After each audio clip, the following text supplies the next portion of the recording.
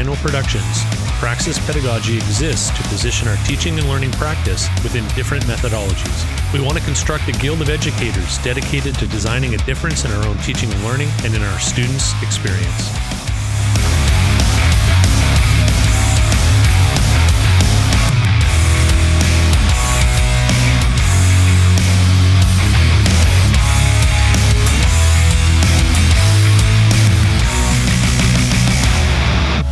Hey everybody, welcome back to episode 63 of Praxis Pedagogy Podcast. In this episode, we're talking about chapter 1 in an incredible book called Appreciative Inquiry in Higher Education, A Transformative Force. This is the second edition by authors Jeannie Cockle and Joan MacArthur Blair. We take each chapter of this book, we break it down, we see what resonates with us, we see where the applications might be, can be, should be, and we talk about what could be as we move forward in our exploration of using appreciative inquiry in our own practices. So stay tuned. Thank you for joining us. We'll catch you on the other side.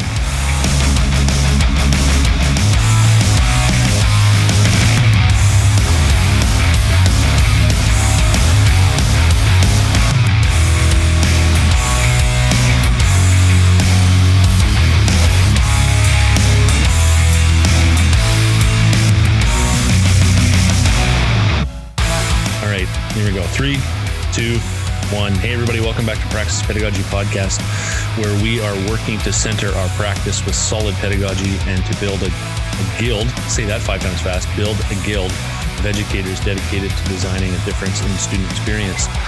That's my new tagline for the podcast. Ooh, that's quite the tagline. I like it. Came up with that all by myself. Only took me 8 months. So here we go. Ladies, how you doing? It's been a while. All righty. Yeah, it's been a while. It has. And I'm glad that we're coming back in a way and talking talking about this book, because if I needed to read a book in the last few weeks, this is the book that I needed to look at. So yeah. I don't think you're alone in that in that sentiment.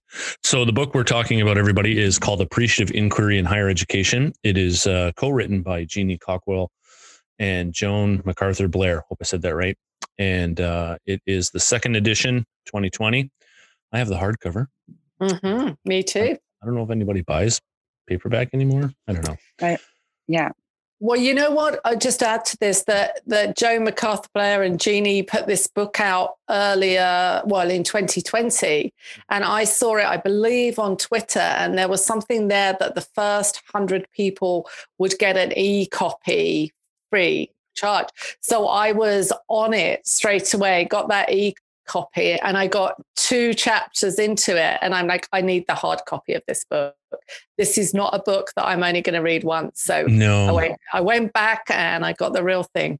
Yeah. I like the hard in your face books like this, because I got to write in it. I got to highlight, I got to circle, I got to make notes. I'm not a big ebook reader.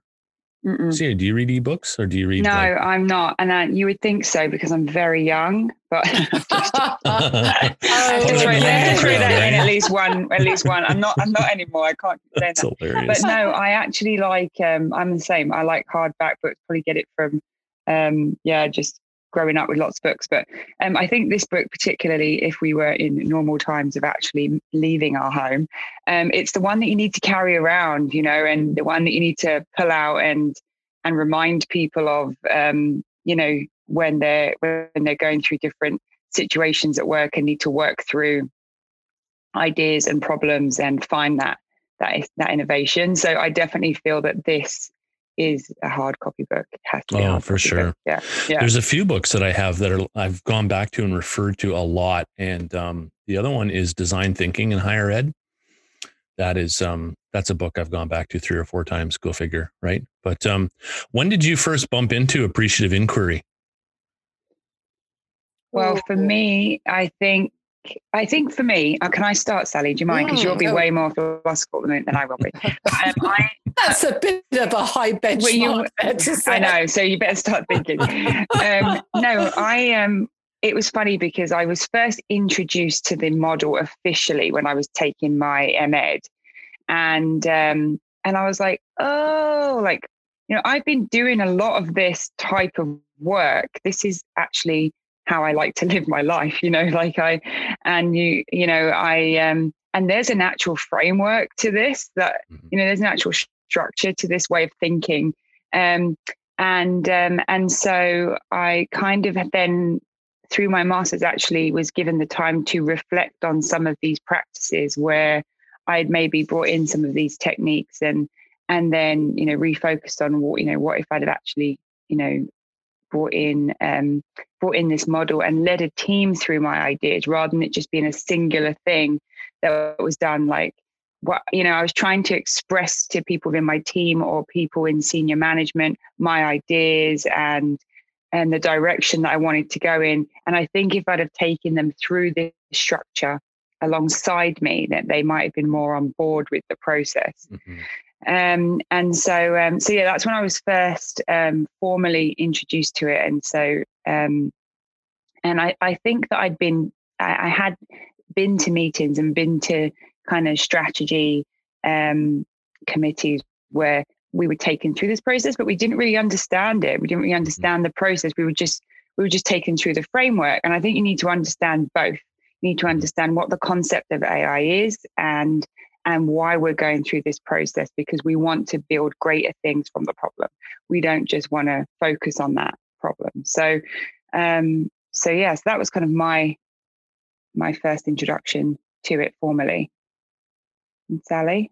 Yeah. Interesting question, because I don't think I've been formally introduced to the model until now. So when I think about, my MEd was a bit before Lucy, because obviously Lucy's so young, which she just happened to mention. And I going through similar change management or whatever we want to call those models.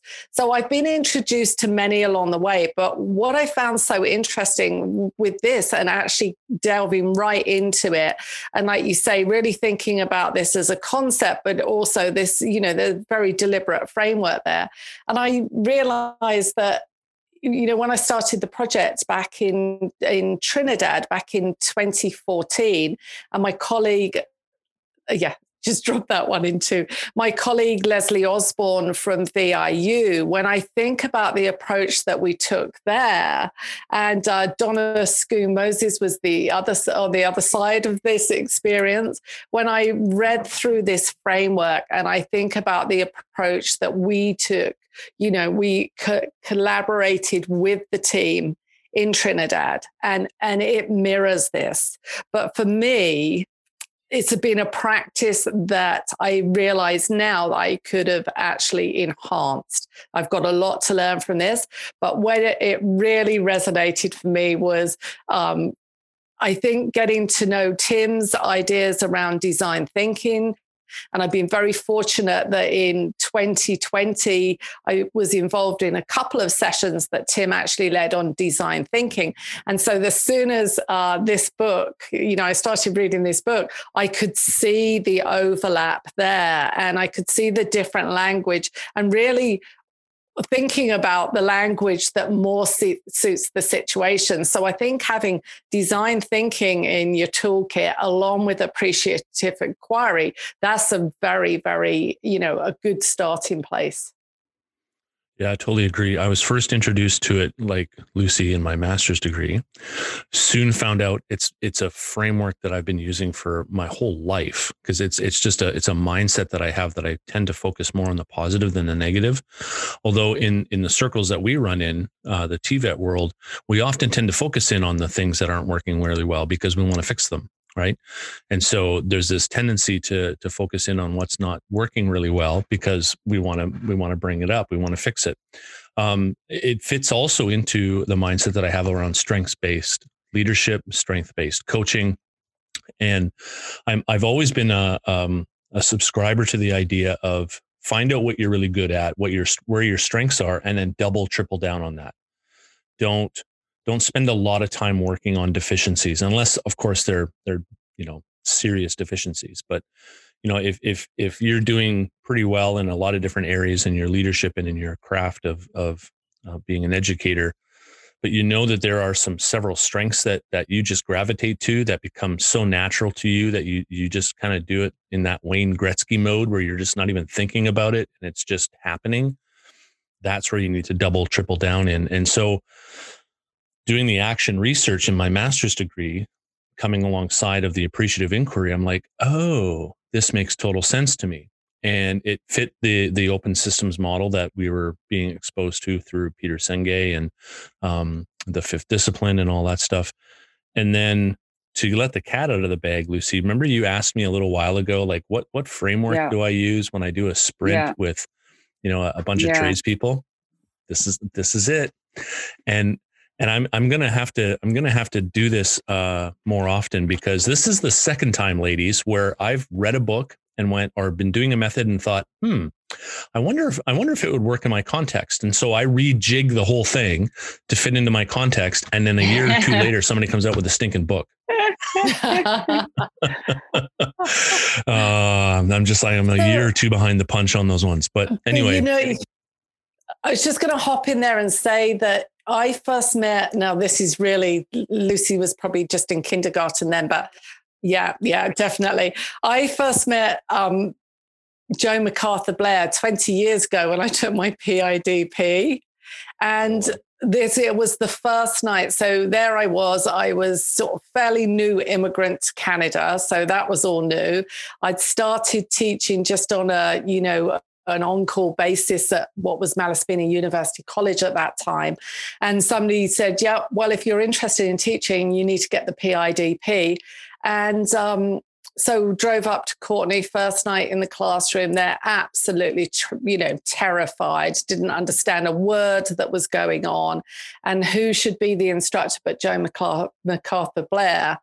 And sort of, we know what happens to students when they're terrified. There's very little that they hear. There's very little that they don't contribute anything because they're so fear-based at that time. But within hours, Joe MacArthur Blair told this story about her work. And I believe it was in Bangladesh. Like, it's a long time ago, or maybe it was Pakistan. Should really get this figured out. And she said, one of the things is with international work, the tendency is for people to go in there and tell everybody what they're doing wrong. So she was visiting factories where there were children working. And she said what's happened in the past is aid workers come in and they shut the factories down because they're all child labor. And what she actually said was that's the worst thing that can happen, because now the families have no income.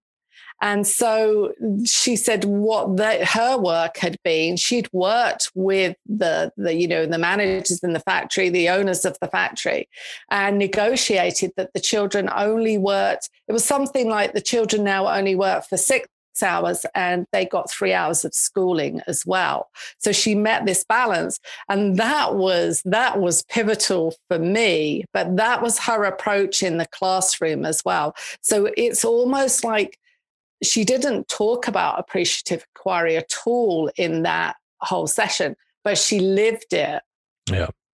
Yeah. And that's the key, right? If you can bake it right into your ethos, people don't even know what you're doing and how you're doing it. And they just have a really great experience in it. And so I think it's important for our listeners to kind of put some definition around appreciative inquiry and AI, because when we say AI, we're not talking about artificial intelligence. In this surveillance world, we want to stay away from that acronym as much as we can, I think. But I was going to say, Tim, I come from a farming background. It's even worse if you use that acronym. Yes. Yes. Yeah. Ironically, we have a bunch of 4-H people in our family. So, yes. I know exactly what you're talking about. Yeah. And all I'm going to say is glove up. That's all I'm going to say. All the way up to the shoulder. Yeah. Yeah. And who wants that job anyway? Right? Like, I'm sorry. No, I'm good. I don't need to do that. So another interesting character in the area of appreciative inquiry is Gervais Bush. He is a professor at SFU. I've read a bunch of his stuff. I've got a bunch of his books. One great book that he wrote that was instrumental to me was Clear Leadership. And so I'll put a link in the show notes for that. But he says this about appreciative inquiry.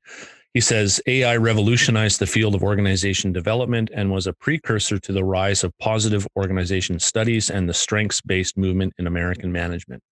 So from a leadership lens, he has a really strong positive thing to say about it. Now, if we go back in history a little bit, David Cooperrider and Suresh Srivastava, if I probably brutalized that last name, are considered the forerunners of the process. And so I ran into David Cooperrider in my master's program. I got a lunch. I got a lot of his articles, and they're great. They're fantastic. And I'll even throw a couple of those in the episode show notes here. But David Cooperrider says this about AI. He says it's co-constructed practice informed by all those who work on creating the conditions for growth and change. And I think if you're a collaborative person, the whole idea of appreciative inquiry really resonates. Yeah, no, I agree. Like, and I wanted to pick up on one thing that you said before I link into that. And when you talked about being a tradesperson and wanting to fix it, that is the mindset of AI. That is the mindset of we're not sitting there all day dwelling on the fact that the tire is flat or that the thing blew up. You know, we're not thinking about that. I mean, yeah, we're wondering why that happened, but we're looking at a solution to make sure it doesn't happen again.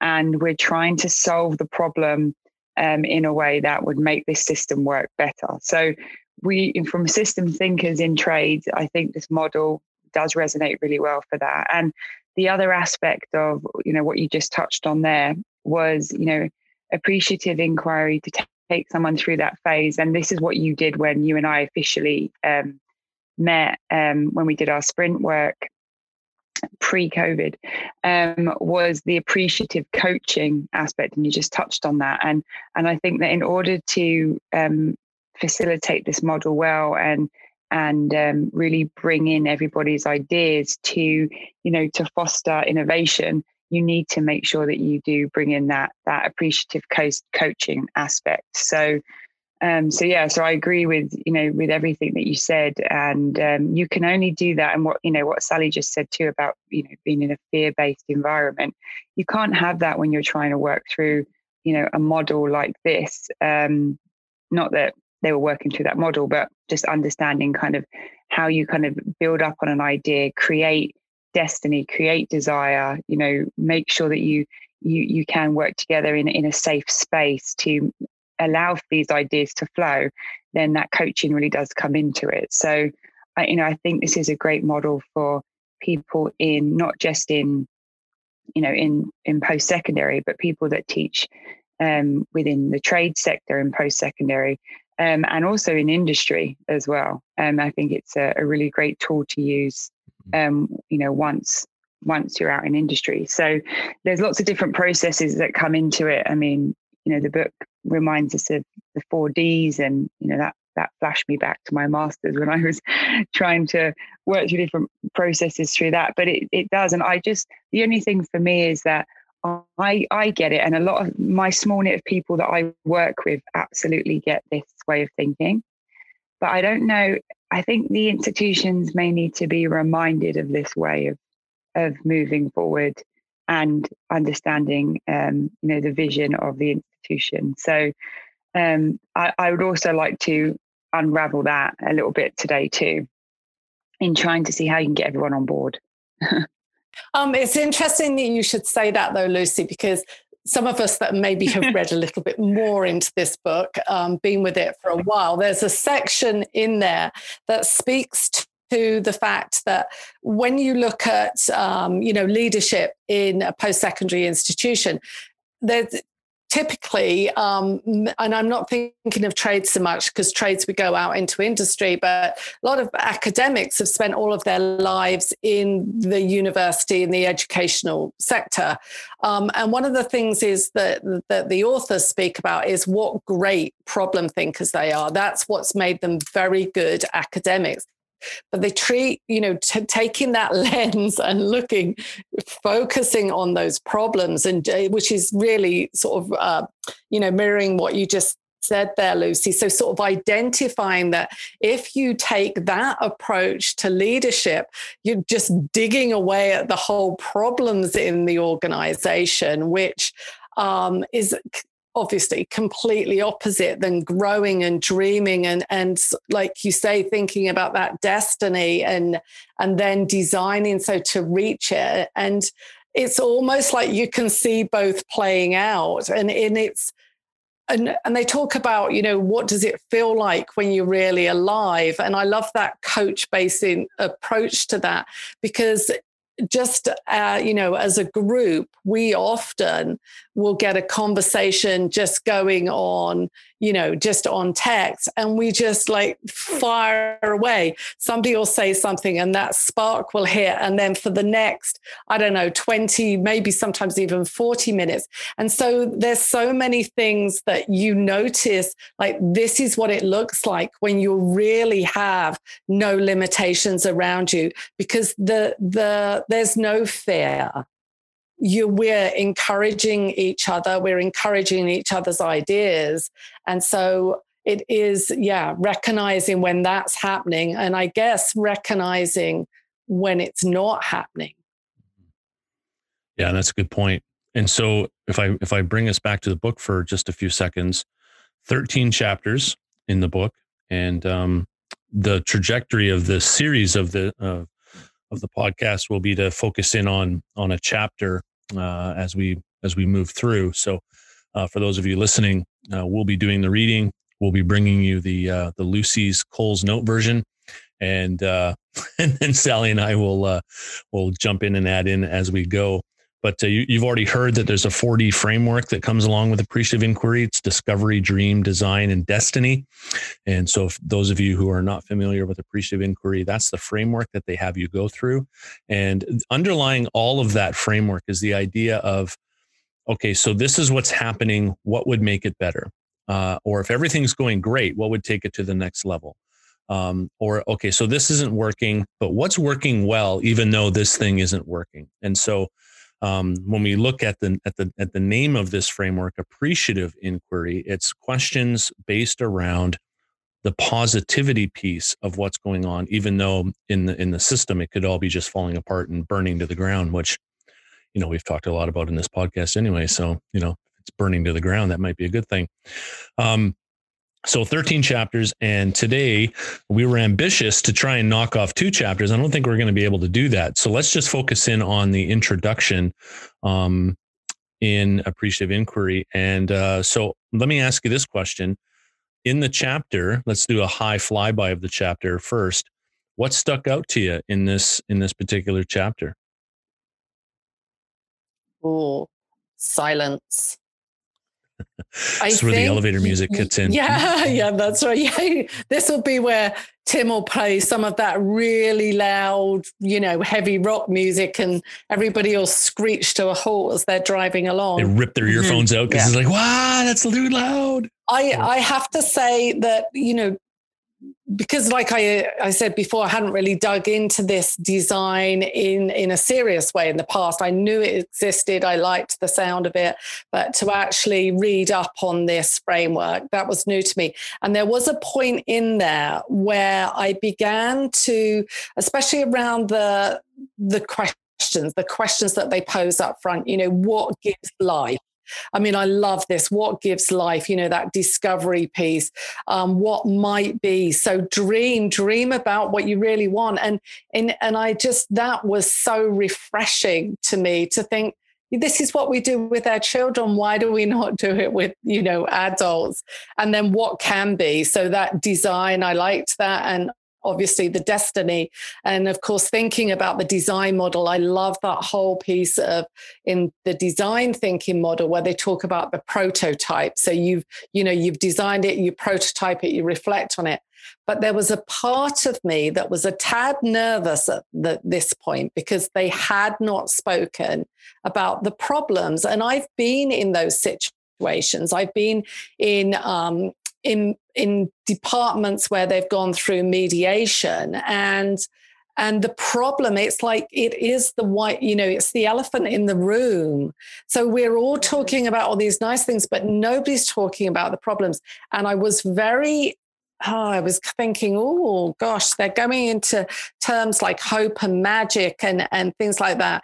And there it was. They actually bring it in there. We're not ignoring the problem. Mm-hmm. We do not ignore the problem. We're just really delving into when things are working well, what's at the core of these. And so that was that really hooked me in there. And I was so relieved to see that. Because otherwise, that whole thing of sailing above the problem, but the problem's still there, eroding and, decaying away at the roots. I think like from, like what you said about the, going through these designs and the hope and the magic, like, I love all that stuff. Like, it's just, that's what gets me excited about my job and the people that I work with and what I do. And particularly, even though this book was pre-COVID, there are so many things that I felt like I needed to read now, post-COVID. Like if the institution's going through, a change, like a big transition, it's not necessarily like, all new leadership or anything like that, but we're going through a massive transition. And it talked about how, the core of the conversation when it comes to, change is the roles that the three of us work in. It's teaching, learning, research, and innovation. And that got me really excited because at a time when you feel you have no control, it actually reminded me that actually we do have control, and the positions that we're in right now, we need to really focus on what does, it made me think like, okay, what part of this framework am I in right now, actually, like in my role and when it comes to COVID, like where and the return to what will be our next phase of how we deliver education. I really liked how, it talked about the institution as a community. So focusing on the successes of our institution as a learning community, as a community within itself, as an industry within itself, like how are we all connected, like, and what successes should we focus on? And it will lead us to a very different future than focusing on that list of problems. And I needed to read that.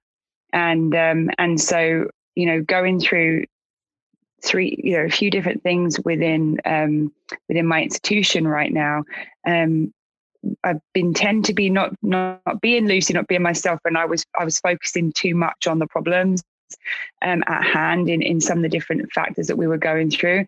And then all of a sudden, it clicked in, like, this is not how you build great things. You need to focus on the possibilities that will stem from this. And I really, there are some parts that made me uncomfortable to think about. How do I sit with despair? How do I sit with forgiveness? Like, that's more through the book. And I then realized I do tend to concentrate on specific areas of AI, specific areas on the 4Ds than other areas. And that was kind of going to be a question that I'd like to bring up at some point, not necessarily today, but how do you structure your time, even though a phase may be super uncomfortable and you kind of just want to flip through that and get to the magic. And I'm still working through that. So and full disclosure, Indigo has my book in transit. So it was I watched Cockles give a presentation on the book. I've read side notes. I've read the first chapter. I've Sally sent me some slides that I wanted to delve into, and I read back on some of my AI work that I did, back in my master's. And I'm really excited to read this book as one I want to stick into. It's like you don't want to put it down. You don't say that about a lot of academic books or books that structure your thinking. So so this hooked me. This first chapter hooked me, line and sinker. Yeah. Good. That's good. Let me share with some of our listeners some things that stuck out to me. I love the provocative proposition section. There's 10 provocative questions, or I would prefer to call them statements. They're not really questions. And I would think that they are more along the lines of standard operating procedures. So SOPs, like these are the things that you want to think about and practice when you're getting into AI. And all of them are good. A couple of them that stick out to me are the number 7, where it says leaders practice the skills of leading by utilizing AI to maximize opportunities for their personal growth and institutional momentum. And that's just so powerful. And I love the idea that AI is this force, right? It's not a tool that you leverage the force with, right? It's not something that you come in and you try to pry things open with. It's this force that meets this chaotic, turbulent thing that we call higher ed, and to a certain degree nullifies it or calms it down to a point where people can have space to think, to have space to dream, and a space to reflect. And those are powerful things. And like even in number 6, where it says AI resides as a powerful force inside the other turbulent forces of higher education, and trades, academics, whatever department you're in, there's always going to be turbulence, right? And AI can fit into those turbulent situations no matter what your discipline is, because the principles are just that transformative. And just before you carry on, to link into that, there was a line that said, it's setting the stage to be appreciative. And so when you're talking about that turbulent stage, like you have to kind of flick back and say, okay, let's change this up. Like, let's set the stage to be appreciative. And yeah. And it's interesting to me because it's like it is about how you live. And somebody said it a minute. One of you said it. It's not like you put on this, this idea for the day. It's not like, okay, suddenly I'm going to take the appreciative inquiry framework and approach this. It's like the living model. And when we came up with this idea about, because we were all texting the other week about our new books and showing photos of our deliveries from Amazon and things like that. And we said, okay, this is what we're going to do. And I remember thinking for a while, what would it look like, at the university if we lived within this model of appreciative inquiry throughout every single layer of the university. And what it did from that point on was realizing how many layers of the university already do live within that model. And like you're saying, these provocative questions, but I agree they're like statements, just even thinking in those statements. And the authors talk about this, about, language shapes our world, and it does completely. But when I think about all of these layers, there's also a piece where they talk about then suddenly, I don't know whether they talk about students, but I know our institution, there are a lot of rules that are presented to new students. And so they get this sort of in their welcome thing, they might get an hour and a half of what not to do while you're here at the institution. And when I think about it, we have this wonderful Thriving in Action initiative going on at VIU at this time. And really to bring students in and talk to them about like setting that environment, creating that platform where students come into the fact that they're going to be we're going to dig down, find your strengths and create that platform to grow, not things about rules about attendance. And, it just seems like we do so well at so many layers, and then students don't necessarily get that first. Yeah. And that's a really good point you make. And then, we do spend too much time orientating our students on what not to do and the rules around all that stuff, and not enough time on focusing on what they can do and and opening that window. Just to close off the provocative statements, I like what they say in number 5, where it says AI is instrumental in critical processes of working across difference and power and diversity. Yeah, appreciative inquiry has that ability, if it's used correctly, to neutralize power imbalances to a certain degree. They never go away, and we don't want to be naive enough to think that if you're sitting in the room with your dean or your associate vice president academic, that somebody's going to use AI, that all that stuff's gone. Not going to happen. However, if used correctly, it begins to neutralize the large disparity of that and tries to level the playing field, which I really like. I really like that ability to level the playing field so that everyone feels comfortable enough to talk, knowing that it's just a dialogue for now. And the way that we build narrative into that is super powerful, because you can't and you shouldn't argue somebody else's narrative to a certain degree, because it's what they're experiencing and it's what they're employing into their process. And just to add on to that, I don't want to hog the conversation, but just to add on to that, I love the emergent design piece to all of this. And they actually talk about it at the end of the chapter, where they say appreciative inquiry is a framework within which, as people engage, the inputs and the outcomes evolve. And for me, whenever I've used this methodology in meetings or in sprints, or when I'm trying to build bridges of collaborative trust between groups of people, the people engagement in that process is critical. And here's the thing, what I've learned is that even if they're not talking, they're still engaging.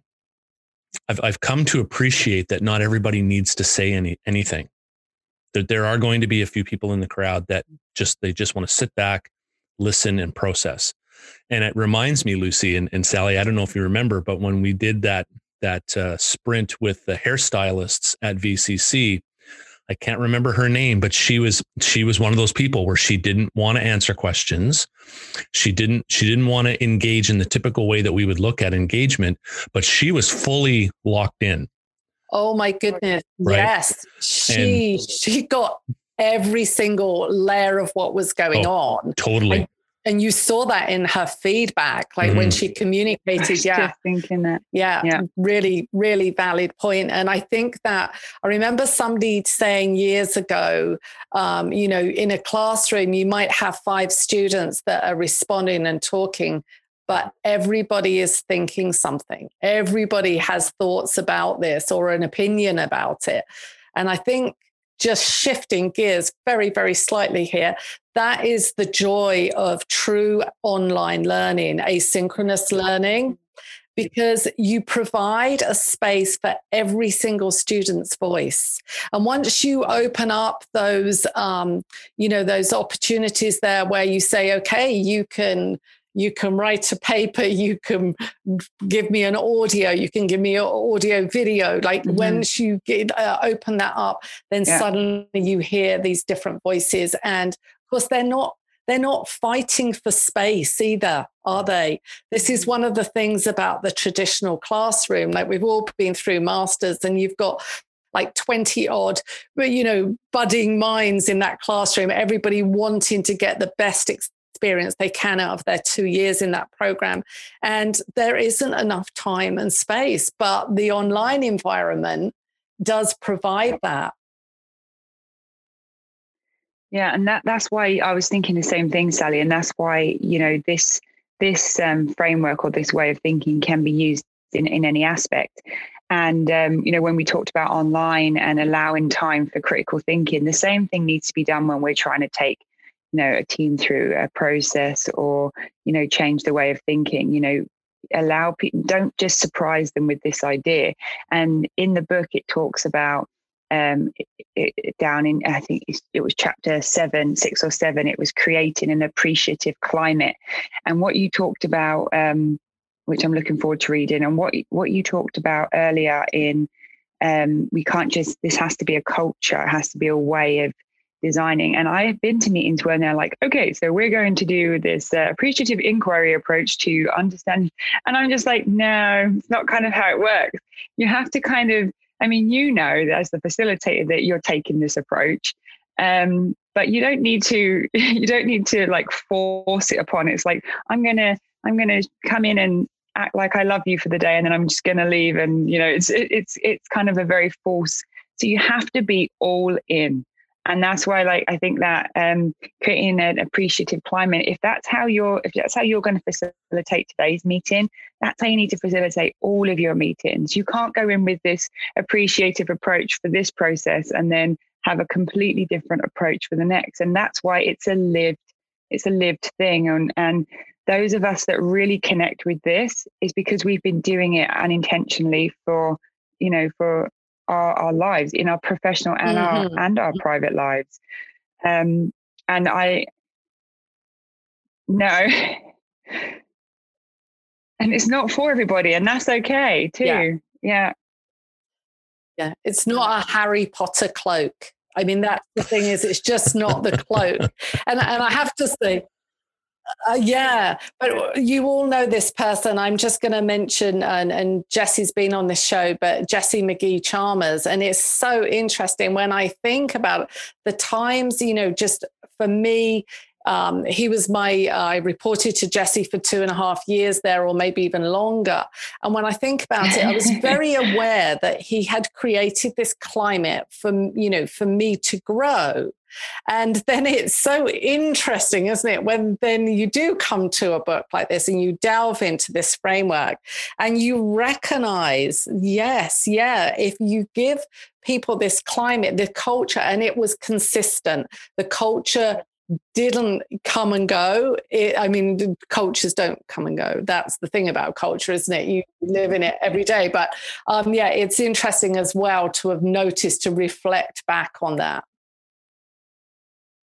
Yeah. And he didn't do that. Like, okay, so I've met this person, Sally, and I'm going to take an appreciative inquiry approach to her, you know, as I lead her and I lead her team. It's his culture. We've all felt it in people's presence. I felt it in his presence. Like, it's that strive that, you know, he lives in. And I think that if we look at the people that make us better, if we look at the people around us that enable us to grow, that that they all have that kind of culture and that way of thinking. It gives you some tips at the beginning of the book about how you can come to an agreement through using AI, like quick tips. And it's Cole's notes. But what I really liked is, when I read through those different bullet points, I'm like, that's why I like to do these types of things in my meetings. So, allow space to ask brilliant questions, like, of each other's work, play and create, because don't you find that your best decisions come from the discussions you have after the meeting, after that structured meeting, that's when the best discussions happen. I mean, we always look forward to doing conferences because of the time we get to spend with like-minded people after the conference, and so that play and create, that be with your bubble of energy, like create that bubble of energy. And it's difficult to do that. It's difficult to try. You have to be all in. That has to be your culture. Appreciate the differences, which is what Tim was talking about, that inclusive piece.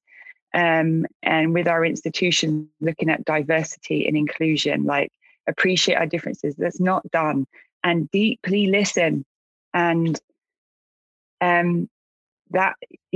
deeply listen, that part is that doesn't always happen. We don't allow time for that in our 1 hour Zooms. We don't allow time for that deep listening and that caring for oneself, caring for each other. Like, it's just like, I think great things can happen if just one of these things is done in a meeting, let alone like an abundance of them. Consistently. And you talk about the play things, and I have hesitation around, when somebody says that in a leadership role, we're going to make time for play. Don't tell us and don't tell us we're going to make time for magic. Create the climate and let this evolve. And just on that play thing again, because I keep thinking between sort of the macro level of this as senior leadership and the micro level just within the, our collaborative groups. And when I think about that, we do this, we play, like we get these texts, these chains of threads of text messages going, we get GIFs in there, we've got the whole banter going, but great things evolve out of there. And how do you recreate that in those environments where you want to create that kind of energy? And